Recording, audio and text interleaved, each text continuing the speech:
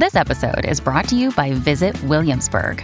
In Williamsburg, Virginia, there's never too much of a good thing. Whether you're a foodie, a golfer, a history buff, a shopaholic, an outdoor enthusiast, or a thrill seeker, you'll find what you came for here and more.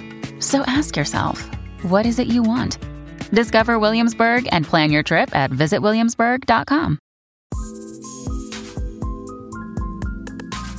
Welcome to the Poetry Questions TPQ20, where we sit down with your favorite authors to talk about passions, process, pitfalls, and poetry. My name is Chris Margolin. Let's expand the conversation.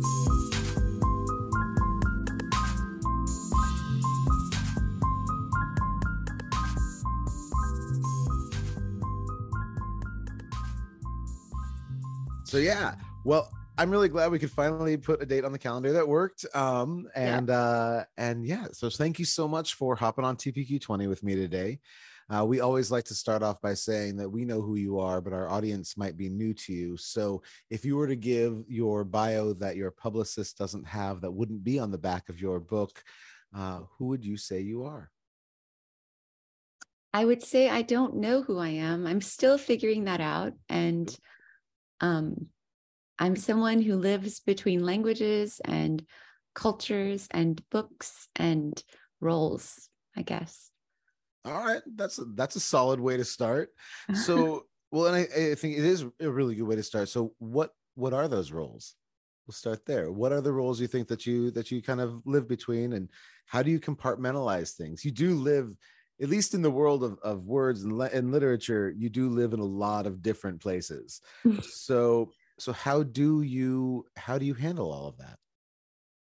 I don't think I handle it that well. I mean, I think I think that my personality is sort of always, if I'm interested in something, I'm deeply interested in it. I'm not a halfway person. So, if I'm fascinated by a book, then I will read every book that author has written. So I guess my roles or the duties of life would include being a mother, include being a partner, having a job. Those things are things that I have to do. They're part of what I do. But the writer is always there somehow mixed in the churn. And it's difficult to compartmentalize. When you have something that comes to you that you want to write, that moment is there. It doesn't always come if you take 10 minutes. I haven't found the strategies of start each day writing 20 minutes to be effective. No, I don't. In the 100 or so of these interviews that I've done, I think I've only interviewed a few people who have said that they can sit down from this time to this time, and that is their writing time for the day. And I don't know many people whose heads work that way. Yeah. It's a tricky one, because it's finding the time to do something when you have the kid running around, or you've got a million other things to do. Are you somebody who, when you write, are you somebody who likes to write out things by hand, or are you somebody who gets lost in the note tabs in your phone? I write everything by hand first. Everything starts in a notebook, whether it's a review, an essay, a poem, a story, the novel. All of those things have started in the notebook, and then they end up, there's this period. I've gotten better about one thing. I've learned to dictate my notes to myself on my phone. So I will, if I'm in a carpool, I'll bring the notebook and I'll go blah, blah, blah, blah, blah, which is, sometimes the words that my dictation gives me are more interesting than the words I'd originally put. Man. Yeah. I didn't even think about that. Absolutely. Yeah. I have to imagine that could take things in a totally different direction, especially if you can't remember what you were saying and why you were saying it. That's going to be a lot of fun. Have you, when you started, how young were you when you realized that you were really interested in writing? When I was a kid, I always kept a journal. It was the space where a lot of the conversations that I wanted to have in school, I couldn't have with my peers or my friends. There weren't that many girls that wanted to talk about books when we were, 9, or if they did, they wanted to talk about Babysitter's Club. Oh. And I was interested in very different books, old books. I was really into all the Brontes and George Eliot. And, maybe I had a little bit of a romantic streak. I wasn't into boys. I found them to be really tedious and boring. And, I had this world in my head, and that the notebooks were a space and diaries were a space where I could talk to those characters in the books. And, so I've always done that. And I wanted to be a writer. And I started off going to Carnegie Mellon on a creative writing fellowship. And then I left and decided to do philosophy and just did everything else until around 35. I was still writing all this time, but at 35, my son got a poem published in Highlights, which had been my dream. Oh my gosh, that's so cool. He got Ode to a Swing published, and he was like 7 or 8, I think. And he said to me, Mom, you're so excited about this. And I know you write stuff. Why don't you submit your things? Oh, and so I know. So he threw this gauntlet at me, Chris. And I just stared at the gauntlet. And I was like, all of the conflict and stuff, in your head comes in. And I was like, you know what? I have to. I mean, it's ridiculous not to. So I started submitting. Well, good for him. To get you into that headspace where that was something that you had to do. Yeah. And we probably have that Highlights magazine sitting around our house somewhere. That's awesome, man. It was, yeah. So cool. Every dentist office in the world has a copy of that Highlights magazine. It was the dream, when you were a kid. It was just like, great. That's awesome. So then when you started writing, when you realized that was something that maybe you needed to start publishing, you needed to start looking toward something like that, were you focused more on fiction or essays or poetry at the time? It's such a wonderful question because, again, I have always kept journals and notebooks, which include everything that I'm reading, thoughts on what I'm reading, so it would be very, very much like Susan Sontag's notebooks, and that there's this constant reference to what I'm reading, what I found, how it connects to other things. So that was happening. But I was writing poetry too. But on the side, I decided I was going to write this novel, which was this really weird. I never submitted it, and I never will, because I think it's a piece of crap. But, I was at home with the kids, and I started writing this novel in which it's actually the woman who narrates, but you don't find out till the end that she narrates her husband's diary. So it's a sort of, I don't know, it was ridiculous, but you did it. You wrote a novel though. So, I mean, at that point, it's not like, that's a big deal. Well, I think sometimes writing a novel just means being fascinated enough with this story that's developing in your head that you follow it. And you stay up. And so sometimes some of the scenes from the novel became ideas for short stories. And so I was submitting short stories while submitting poems. And it was sort of everything at once, genre is hard for me because writing is writing to me, it's hard to answer that. Do you have, then maybe this is a different angle then, do you have certain things that you keep for different genres? So are there, when you go, I can already see, I know this is podcast land, but I can see that face, and that's a no. So I guess then when do you know? Or is it just when you're writing it, it just is what it becomes? A lot of times it is what it becomes. There are certain materials that I started off thinking were going to be a poem, and they turned into a short story. So I misread myself, and I misread the materials. Recently, working a lot of research. So, for example, there's a lot of research in my notebooks on the Danube and history that is around the Danube, and philosophy that is related to the novel that I'm working on. So that I know where it's going. I say that, but then again, a poem came out of some of it, because there's these fascinating heretics. So the idea of heresy itself is so fascinating. Right. Well, and I love the fact that the philosophy side of you is very interesting to me. As somebody who was also a creative writing and philosophy major, the headspace is, I think, I don't know what came first, the chicken or the egg. I don't know if I had the questions about things and I wanted to then write down, all of the, whatever my thoughts and answers were. But for you, one, which came first? Well, I guess the writing really came early. So then with the philosophy for you, is there a through line there for philosophy and poetry for you? And what made you leave Carnegie Mellon to go toward philosophy as kind of that journey?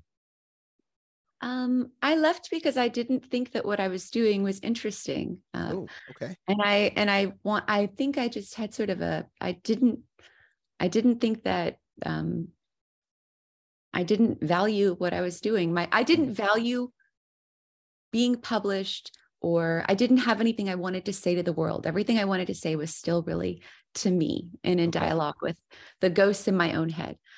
Philosophy, I mean, yes, you're right. They're connected. So the interest in philosophy comes from this desire to understand life, right? And language, both are connected through language. Language is the vehicle, the vessel that we use in order to explain and understand these things.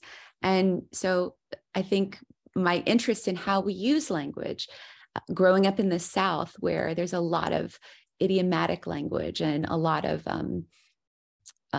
language that is sort of in the know language, and then also Romanian, which has a very different texture as a language, and growing up in between those two languages and realizing there's some ways in which the context that attached to each word, the connotation, is the hardest part to translate. The weight that each word carries on its heels.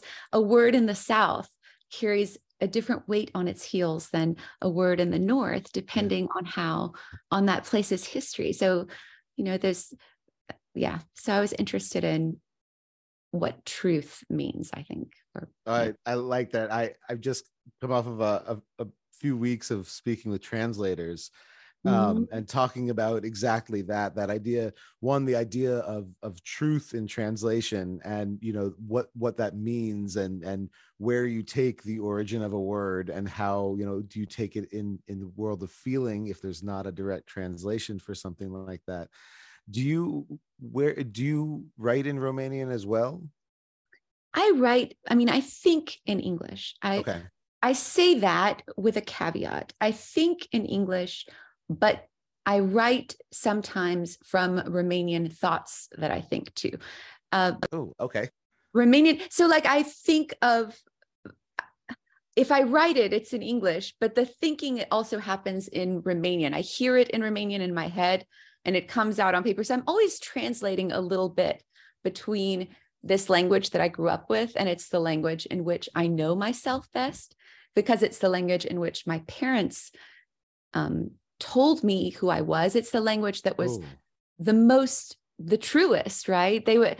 Nobody in Tuscaloosa, Alabama knew our family in Romania, why we were in the US, what Ceausescu's Romania was like. That was an unknown and uninteresting universe to the majority of people who had, if at most they might be interested in the Cold War, side of it, but not in, what does it mean to live in a land where language, like in Romania under Ceausescu, where language is absolutely stripped of meaning, Wow, that's a really heavy. That's a really heavy thought.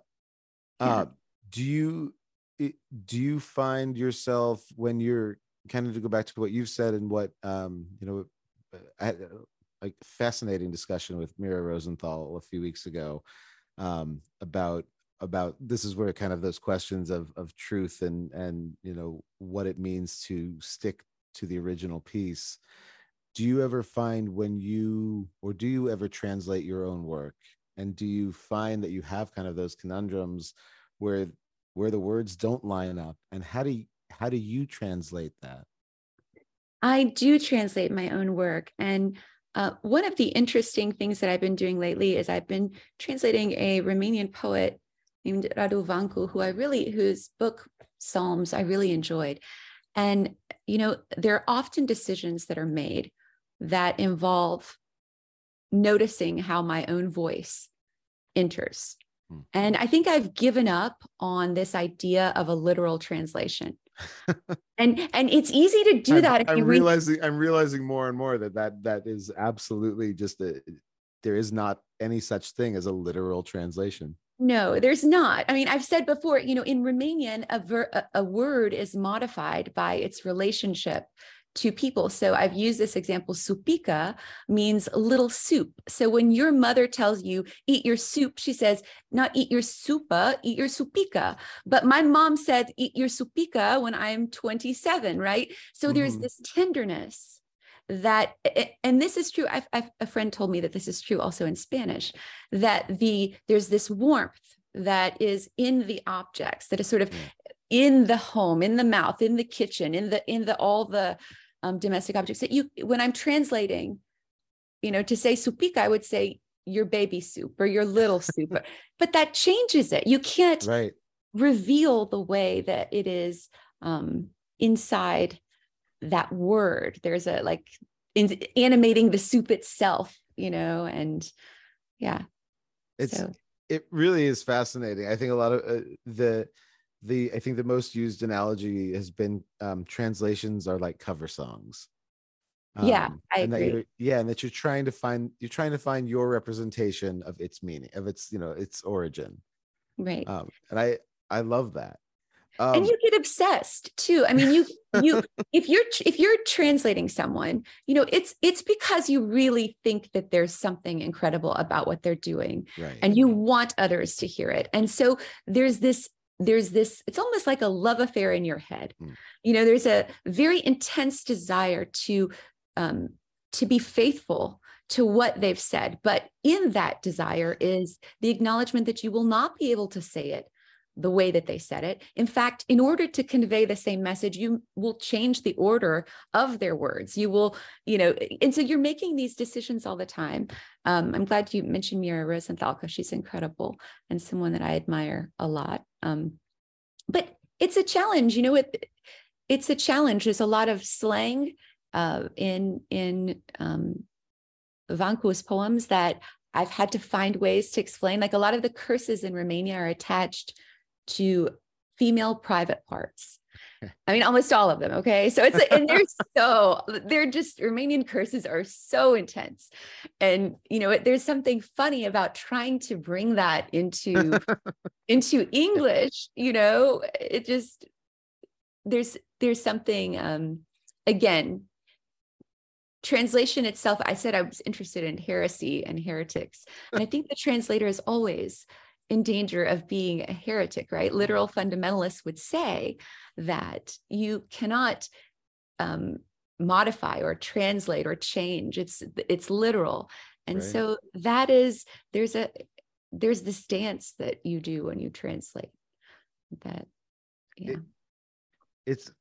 I think it's intriguing to me the way, because I didn't, I've read translations for years, and I didn't start really thinking about the idea of how, I didn't really start thinking about them as translations really until, the last few years. And I think I look back at some of my professors, and I wish there would have been that conversation around translations that we were given, because I would have liked to have had more experience then in understanding both the original and then and this version, and so it's been really fun lately going back through and having that experience now, with maybe a little bit more understanding at least. So to me, like I think it's so interesting to read Paul Celan in different translations, or to read Tomas Salamun in different translations, because each of the translators is so, they have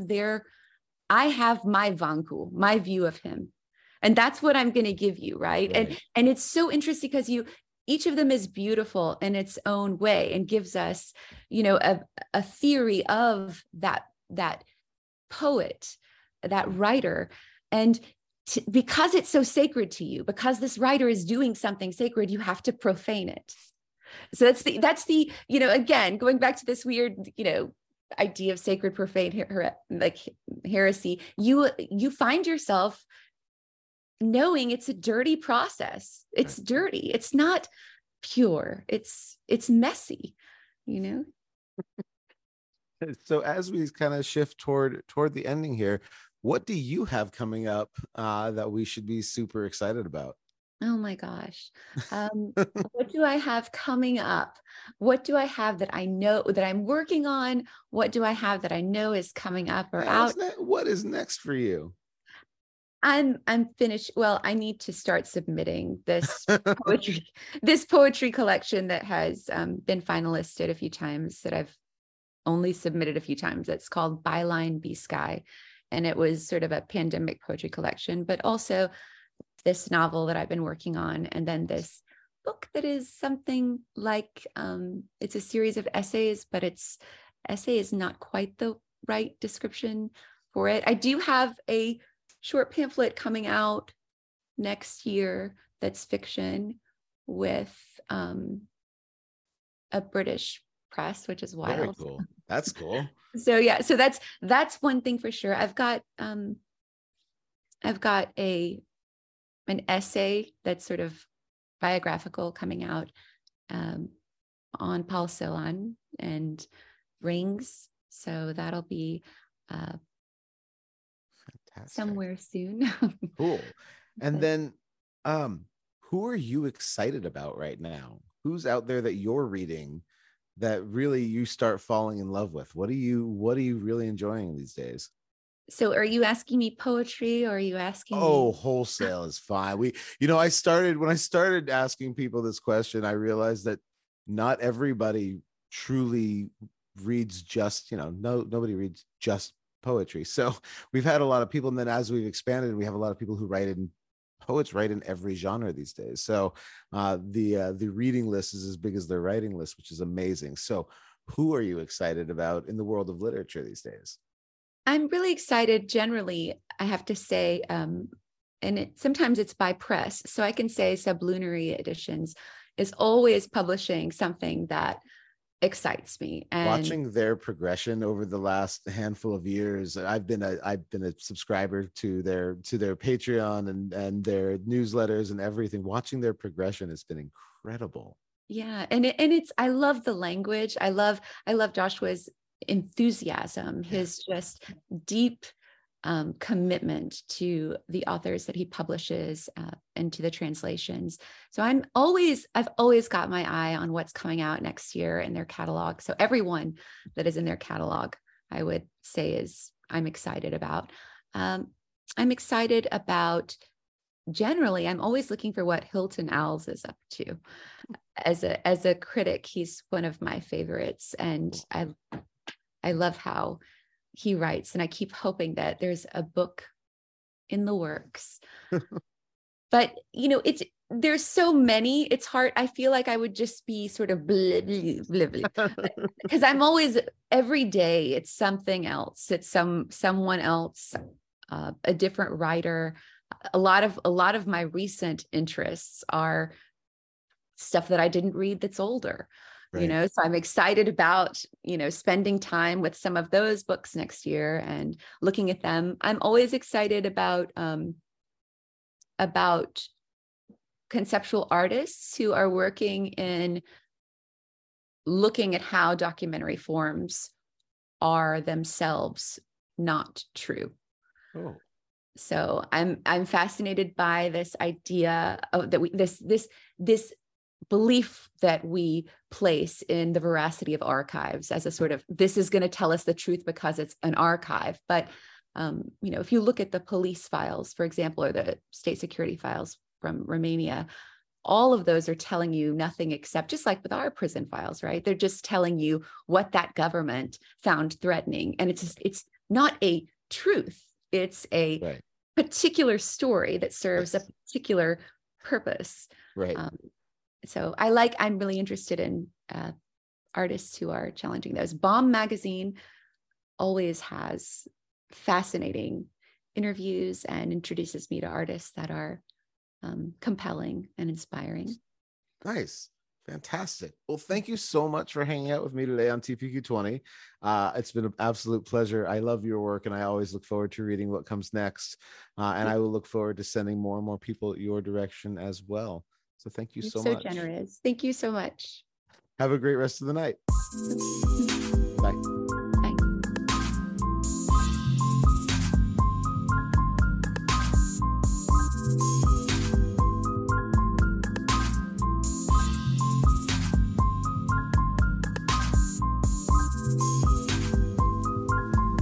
Thank you for listening to the Poetry Questions TPQ20. Please like, rate, review, and subscribe. See you next week.